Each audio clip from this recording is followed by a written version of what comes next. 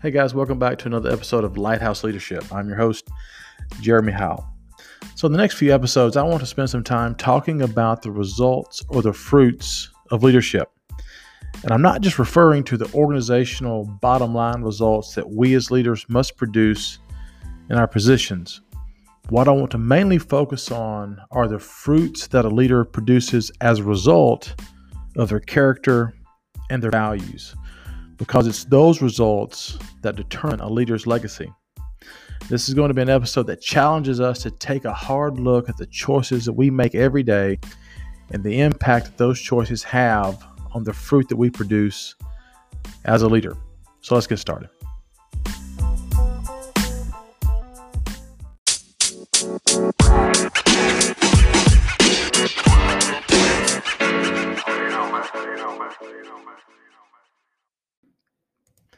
So I believe that leadership starts as an internal desire to help people, to influence people, and to make something better. And everyone has their own leadership story to tell, but no matter the reason, the why of their leadership started inside of them. Because you see, leadership starts on the inside because leadership must originate from a person's heart. Real leadership does not just produce organizational bottom line results, but more importantly, real leadership produces fruits of your character and values, fruits that define who you really are and that have a lasting impact on those around you. Now, the basis for this series comes from the book of Galatians, chapter 5, verses 22 and 23, that lists 9 fruits of the Spirit that are important examples of core values for our lives and for our leadership. And those 9 fruits are love, joy, peace, patience, kindness, goodness, faithfulness, gentleness, and finally, self-control. Now, the reason that these fruits are so important is because they make up the character of a leader. They define the leader. And as I've already said, these 9 fruits will ultimately define the legacy of a leader. So when we hear of prominent leaders falling in disgrace, it's not because they failed to produce organizational results. As a matter of fact, more leaders fall because they failed in their character and they made choices that ruined their reputations. So I want to remind leaders that we should be more mindful and focused on producing fruits of the Spirit that build and strengthen our character than we are producing any other type of results. Over the next few episodes, I want to look at each of these fruits of the Spirit that we as leaders should be producing as a result of our active leading. And I can promise you that if we'll focus our attention on producing results in these 9 areas, then the organizational and bottom line results that we feel so much pressure to produce, those results will take care of themselves if we'll get our life and our leadership right in these 9 areas. Now, the first fruit that we as leaders should be producing is the fruit of love. And I think it's fitting that love is at the top of the list because you cannot lead people if you do not love people. You cannot lead if you don't love the act of leading and love and all the work and sacrifice that goes into leadership. I have an entire training series that's entitled Leadership is an Affair of the Heart, where I discuss all the ways a leader must not only have a feeling of love, but also demonstrate the act of love in order to be a successful leader. Because you see, real leadership requires the act of love, and that is an agape type of love that is sacrificial, selfless, serving, and also forgiving. Leadership requires action, and it requires a love that is based on action. If there's no love, then there's no action. If there's no action, then there's no leadership.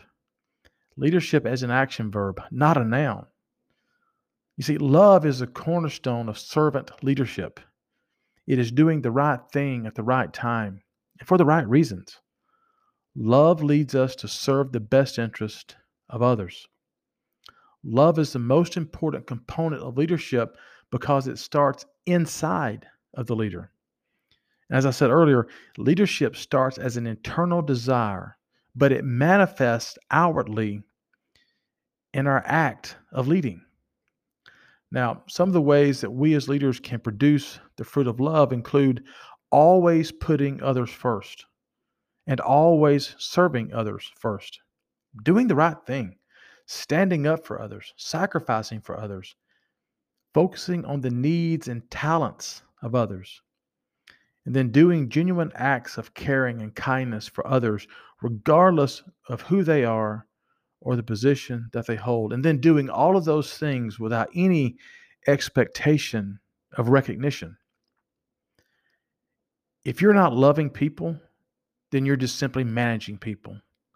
Love is what drives leaders to sacrifice their time and their own self interest in the spotlight. Because you see, love is the core of leadership. Listen to me. Your people deserve to be loved and led, not ignored and managed.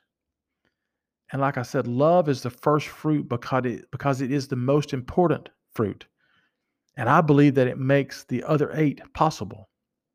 Because without love, there is no joy, there is no peace, no patience, no kindness, there's no goodness, no faithfulness, and there's certainly no desire for self control. If we get love right, we get everything else right. If we as leaders would focus our energy on producing the fruit that comes from the act of loving people and all that that entails, then I can promise you that the organizational results will take care of themselves and at a higher level than you ever thought possible. Listen, people produce at a higher level when they know that their leader cares about them and has their best interest at heart. You see, too many of us have our priorities out of focus. We want to focus on producing those bottom line results, and then we fail to produce the real fruit of our leadership that actually matters. But I can assure you that people don't care how much you know until they know how much you care. So I want to close with this. If you haven't gotten anything else that I've said so far, I want you to get this. The people that work with you will forget the bottom line results that you produced in your leadership position, but they will never forget the love that you showed them while they were producing your bottom line results. And my friend, that is what will determine your legacy as a leader. People will not remember anything you did as a leader, but they will remember how their leader made them feel. The fruit of love is more important than any organizational result that you will ever produce as a leader. Thank you for listening, and I deeply appreciate your loyal support in my effort to ignite, inspire, and improve leaders. In the next episode, we'll talk about the fruit of joy, peace, and patience. And I've included my email address in the show notes if you would like to get in touch with me, and I would love to hear from you. Now, go produce the fruit of love this week with those that work with you, and go live the dream.